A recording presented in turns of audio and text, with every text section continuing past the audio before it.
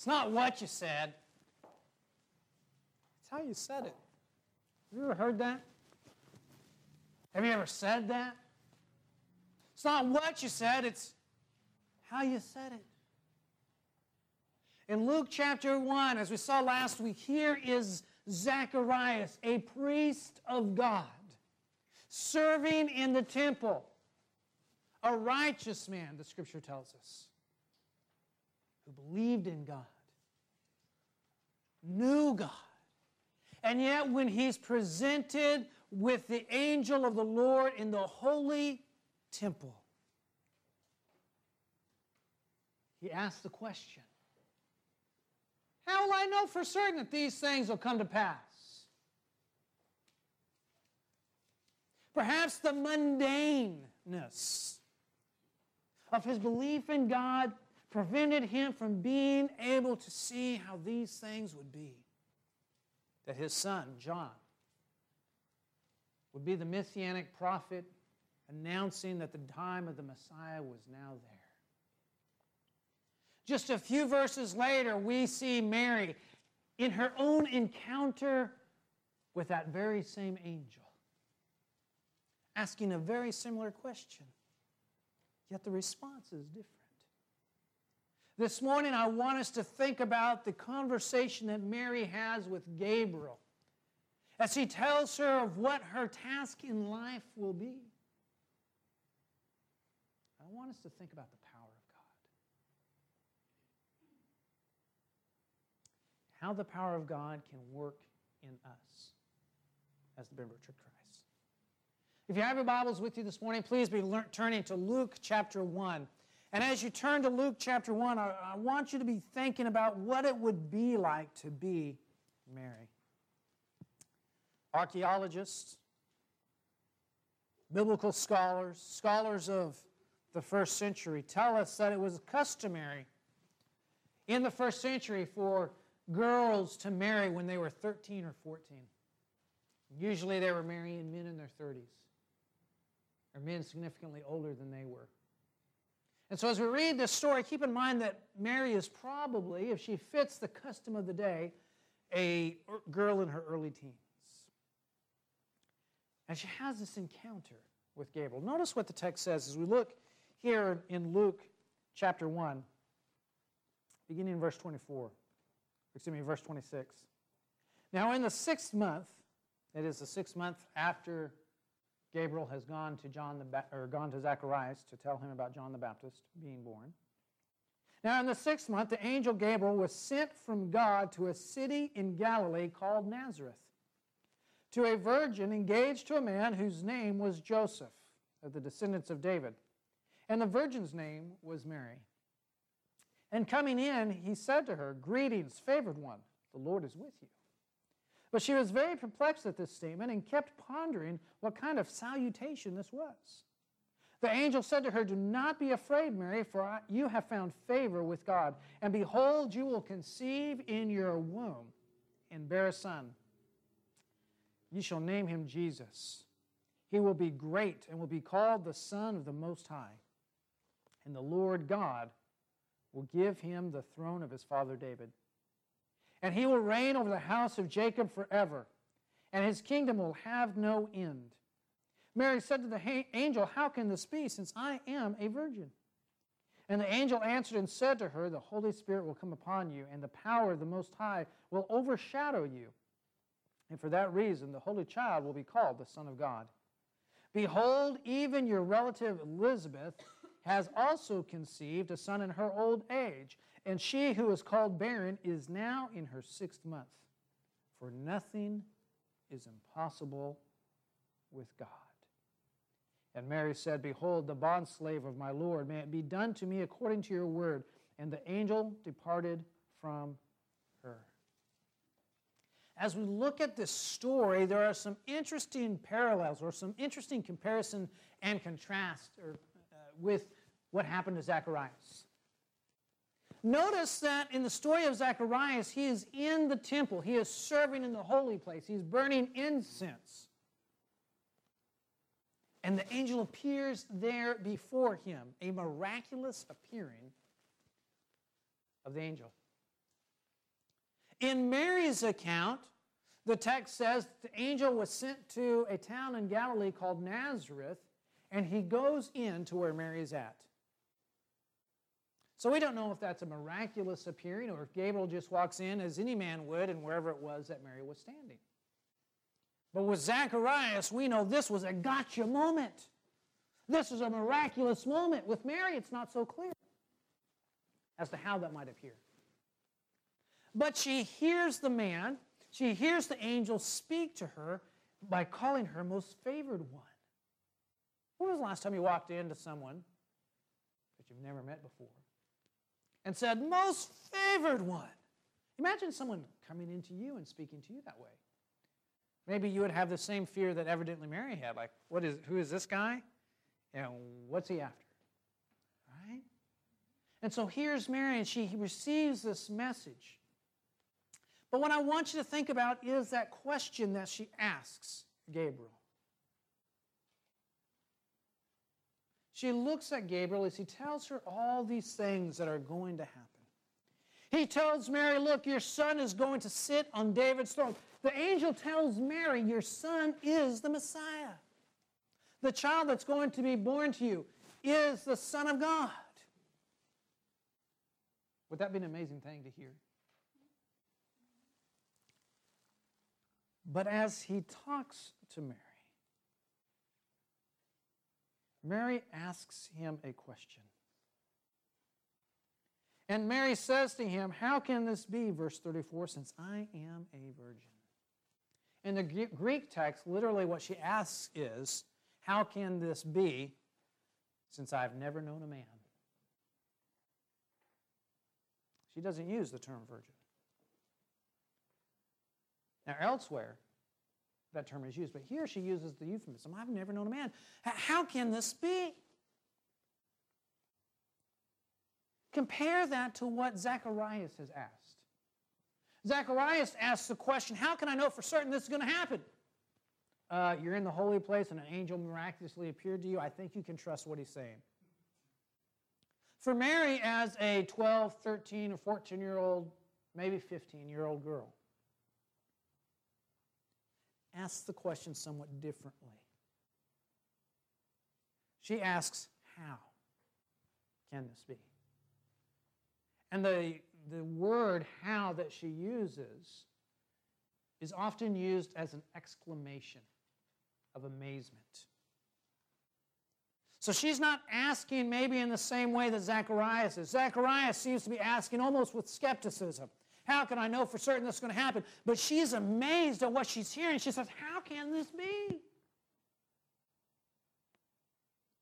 I've never known a man.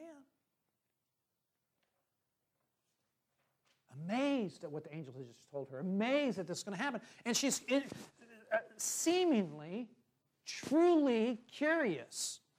Truly intrigued. I can't put these pieces together. How is this going to happen? Not in a doubtful way, apparently. As in, God can't do this. But in a truly inquisitive way that a adolescent mind wants to know, how is this going to happen? This doesn't add up to me. But I want you to look at what the angel says in response to her question.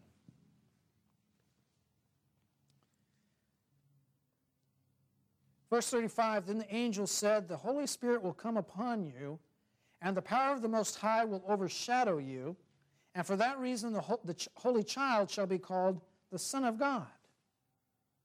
Now that's the first part of his response. We're going to continue in just a second. But I want you to think about the language that he uses.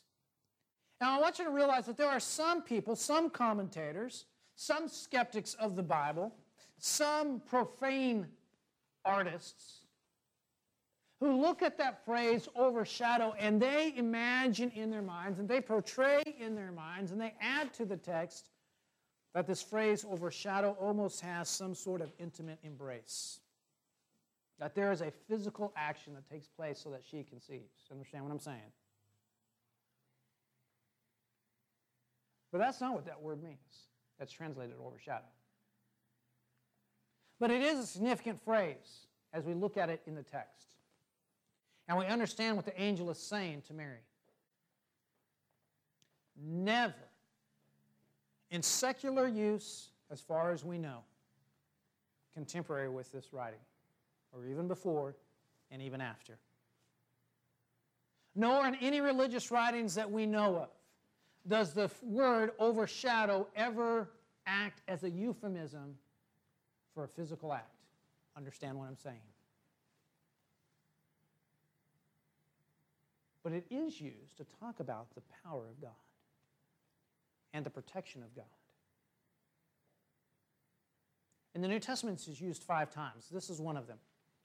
3 of the times, it is a parallel of when Jesus appears transfigured with Moses and Elijah. Notice, for instance, Mark chapter 9 and verse 7. And some translations translate this a little bit differently, but I like the way the New American Standard translates it. Mark chapter 9 and verse 7.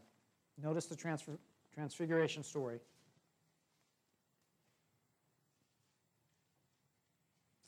I always like it when I say Mark and I turn to Acts. Mark chapter 9 and verse 7.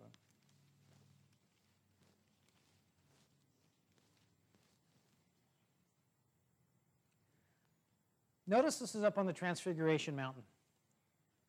Then a cloud formed, overshadowing them. There's the same word that the angel uses to talk about God's power coming on Mary. Then a cloud formed, overshadowing them, and a voice came out of the cloud, "This is my beloved Son, listen to him." Same word is used in Luke's account and Matthew's account of the Transfiguration. So there's Jesus up on the mountain. His 3 closest apostles, Peter, James, and John, are with him. And they see Jesus transfigured. And all of a sudden, a cloud envelops them, overshadows them, and out of the cloud comes a voice saying, "This is my beloved Son. Listen to him." As if to offer God's protection, God's cover, God's presence. Not in any euphemistic way, but in a way of indicating God's presence. Now, with that in the back of your mind, or with that on your mind, I want you to think about a couple of passages from the Old Testament. Turn with me, if you will, to Exodus chapter 40 and verse 35.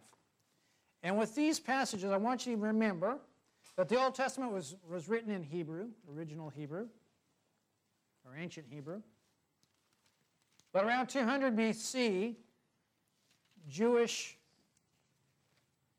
Greek-speaking individuals who knew the Hebrew Scriptures or knew the Hebrew language translated the Old Testament into Greek. And they used the same word in a couple different places to talk about God's power coming upon the people. Exodus chapter 40, verse 35. Moses was not able to enter the tent of meeting because the cloud had settled on it, and the glory of the Lord filled the tabernacle. God's presence, God's power coming upon Moses, coming upon the tabernacle, as if to say, I'm in the tabernacle for the first time. My presence is here. When we turn over to Numbers chapter 9, verses 18 through 22, we see a similar occurrence. Numbers chapter 9 and verse 18.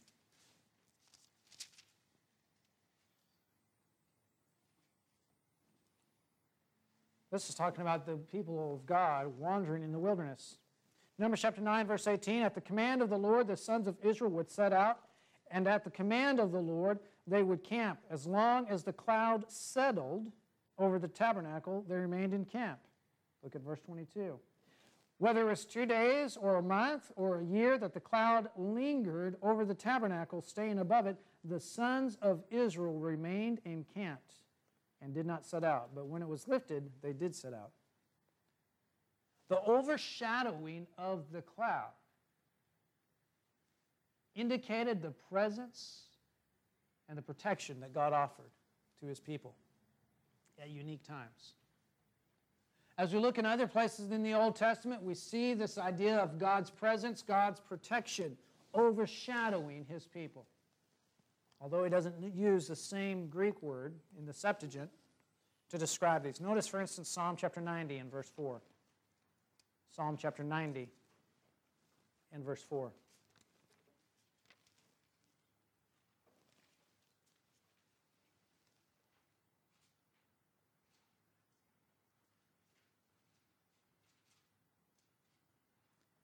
For 1,000 years in your sight are like yesterday when it passes by, or as a watch in the night. You have swept them away like a flood, and in the morning they are like a grass which sprouts. I always like when I write the wrong verse down. 91, verse 4. Psalm 91, verse 4. He will cover you with his pinions, or his feathers, and under his wings you may seek refuge. His faithfulness is a shield and a bulwark. The idea of God covering his people, offering them protection. Notice again Psalm 139 and verse 8. Psalm 139 and verse 8.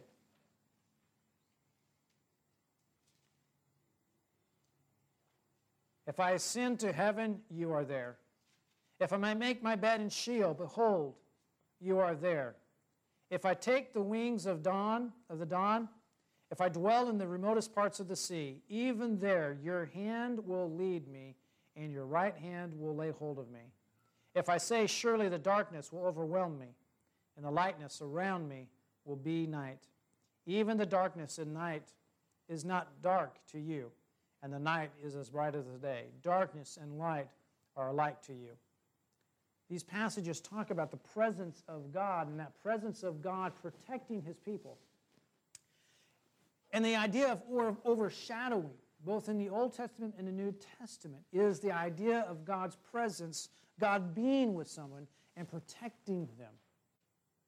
And so when we come back to Luke chapter 1, the angel is talking to Mary. And he says, look, these things are going to happen to you. She says, how is this going to be?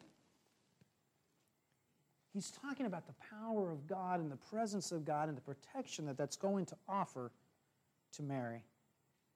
Verse 35, the angel answered and said to her, the Holy Spirit will come upon you, and the power of the Most High will overshadow you. Not a euphemism, but a way of saying God's presence is going to be with you, and you're going to have protection.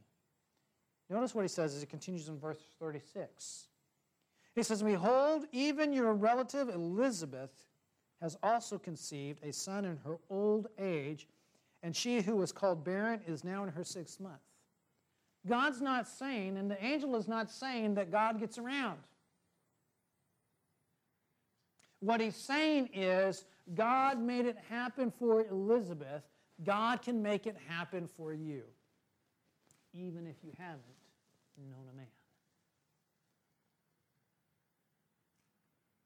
And then he brings home his overall statement in verse 37. For nothing will be impossible with God. His overall theme is not, look what God's going to do by embracing you. But God's power is able to make this happen. And you can know it's going to happen. And as it happens, and as you carry this child, and as you care for this child, I want you to know that God's power is with you. His presence is with you. He's going to take care of you.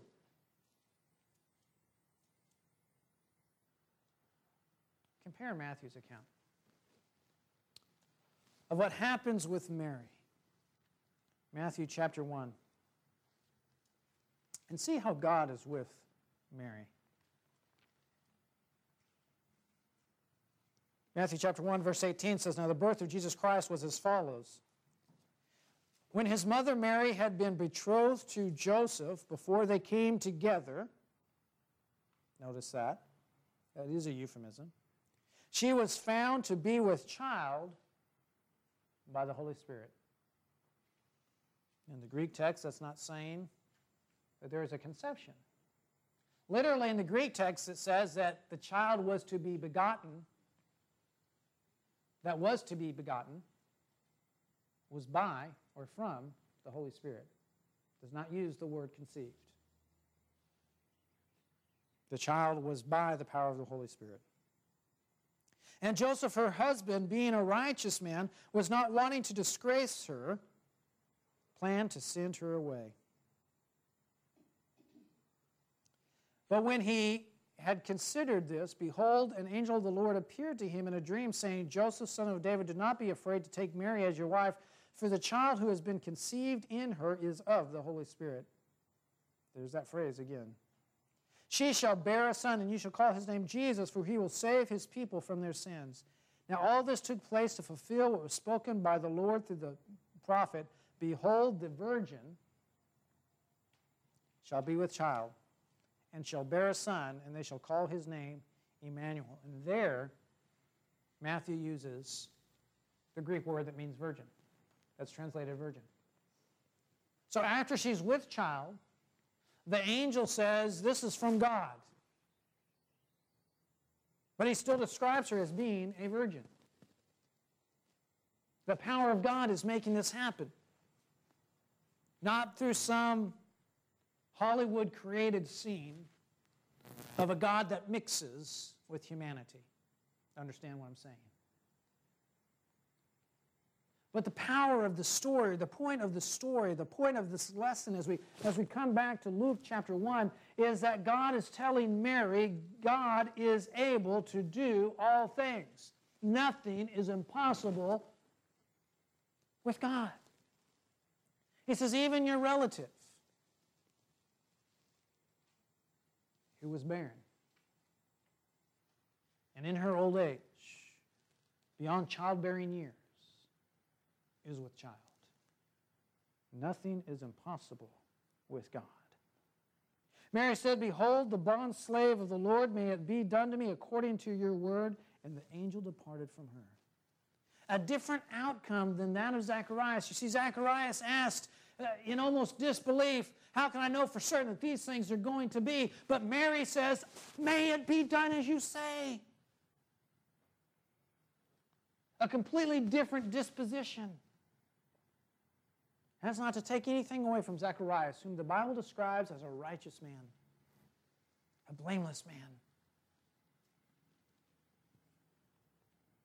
But Mary says, so let it be. She believed the voice, the message of the angel. God is powerful, and God can make it happen. There are times in our lives when we find ourselves in impossible situations and we tell ourselves, I don't know how I'm going to get out of this. I don't know how we're going to achieve this. And we forget that God is all powerful. We forget that nothing is impossible for God. Think about those who live in this world and they are surrounded by sin. And their lives are full of sin. And they tell themselves, nobody could love me. Nobody will care for me. And in their minds, they have built up every dirty, every wrong, every sinful deed that they have done in their lives. And they have destroyed their self-image. Have you met anybody like that? I've sat across from people before who tell themselves, there's no way that a God could really love me that much. But nothing is impossible for God. Sometimes we look at people around us and we see that their lives are a mess. And it's easy for us to look at them and dismiss them and say, there is no way that that person is going to become a Christian. There's no way that that person is going to change his life or her life. And it's easy for us to give up on that person. And to say, I'm not going to have anything to do with them. I'm not going to reach out to them. But you see, nothing is impossible for God. Sometimes we might look at a new church plant of 25 folks or so, and it's hard for us to envision what God can do with us. But we need to remember that nothing is impossible with God. As we think about our tasks, as we think about our work, sometimes it seems so tremendous, so overwhelming. And we tell ourselves, I can't do this. I can't get this done. There's no way. The burden is too great. The burden is too heavy. The task is too enormous. Nothing is impossible with God. Turn over to Philippians chapter 2. Philippians chapter 2 is one of my favorite passages. The passage begins with Paul spilling over from chapter 1, talking about God working in the church or working through us and the attitude that we ought to have. And so the chapter begins with Paul reminding this church at Philippi, out of all the things that they had shared with Paul in his work.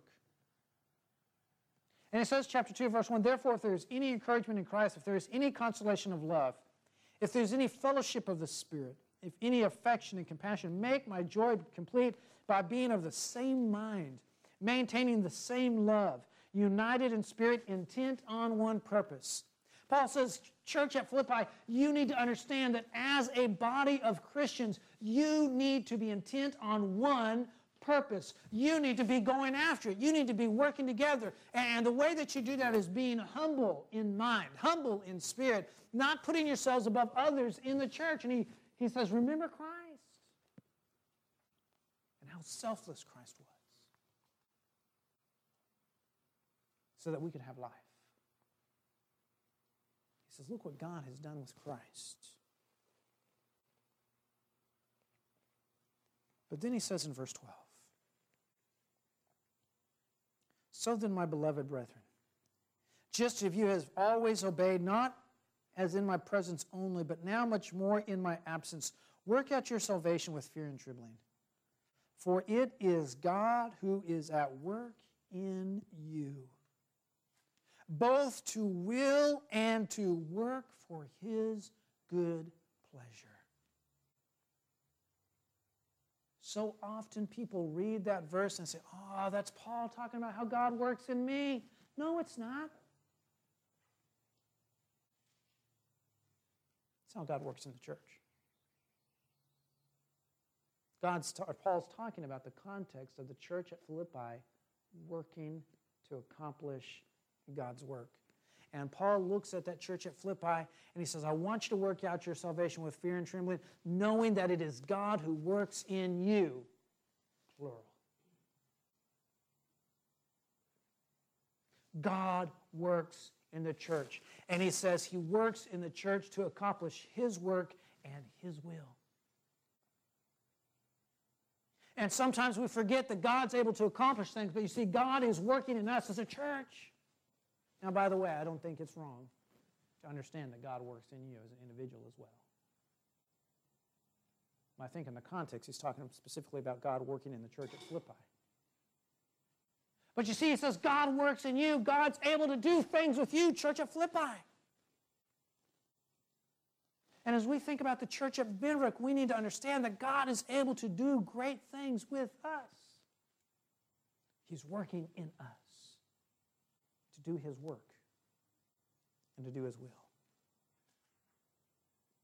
When you get in your car and you drive to your job, or you get in your car and you drive to wherever it is you're driving, and you're interacting with people in different places, whether it's at a job or at a school or in the community or whatever it is that you do, and you encounter those moments when you think, it is too big, the task is too enormous, it's too heavy, I can't do it.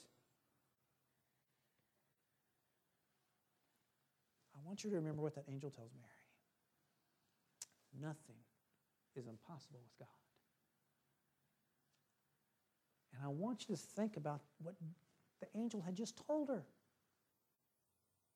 you're going to have a son. I've never known a man. How's that going to happen?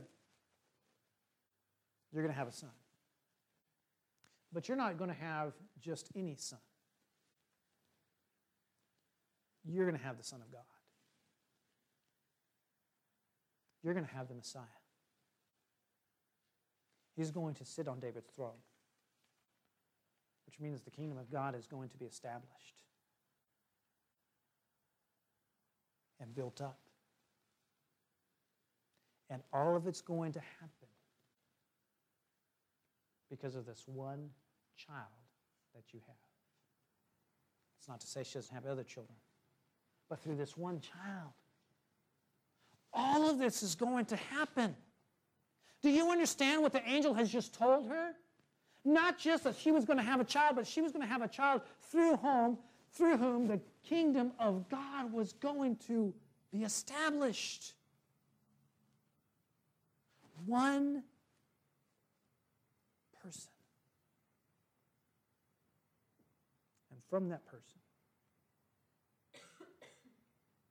the kingdom, though is never going to be destroyed or be done away with, was going to be established and flourish forever. Because nothing is impossible with God. And as we think about being God's church today and being a part of that kingdom, we need to understand that nothing is impossible with God. God can do awesome things with us as a church and with us as individuals. When you leave this room this morning, you walk through that door and you go out and do whatever it is that you do during the course of the week, I want you to think about and have in the back of your mind, God can do impossible things with me. And I need to trust Him. And I need to look for those ways in which God is going to use me. And not doubt Him. And not think I can't do it. And certainly not think I'm not going to do it. But let God use you. And find those ways to let Him use you. If all of us do those things and have that attitude, it won't be too long before we're looking for the next space. Not because we're looking for the next space, but because we're looking for souls that don't know Jesus. And we want them to come to know Christ and know the power of the Savior in their lives. Maybe you're here this morning and you need the prayers of the church. Maybe you need the prayers of the church to help you be encouraged in your daily life. Maybe you need the prayers of the church to help you realize the power of God to work in you and to work in this congregation. Whatever your need, won't you come? As together we stand and sing.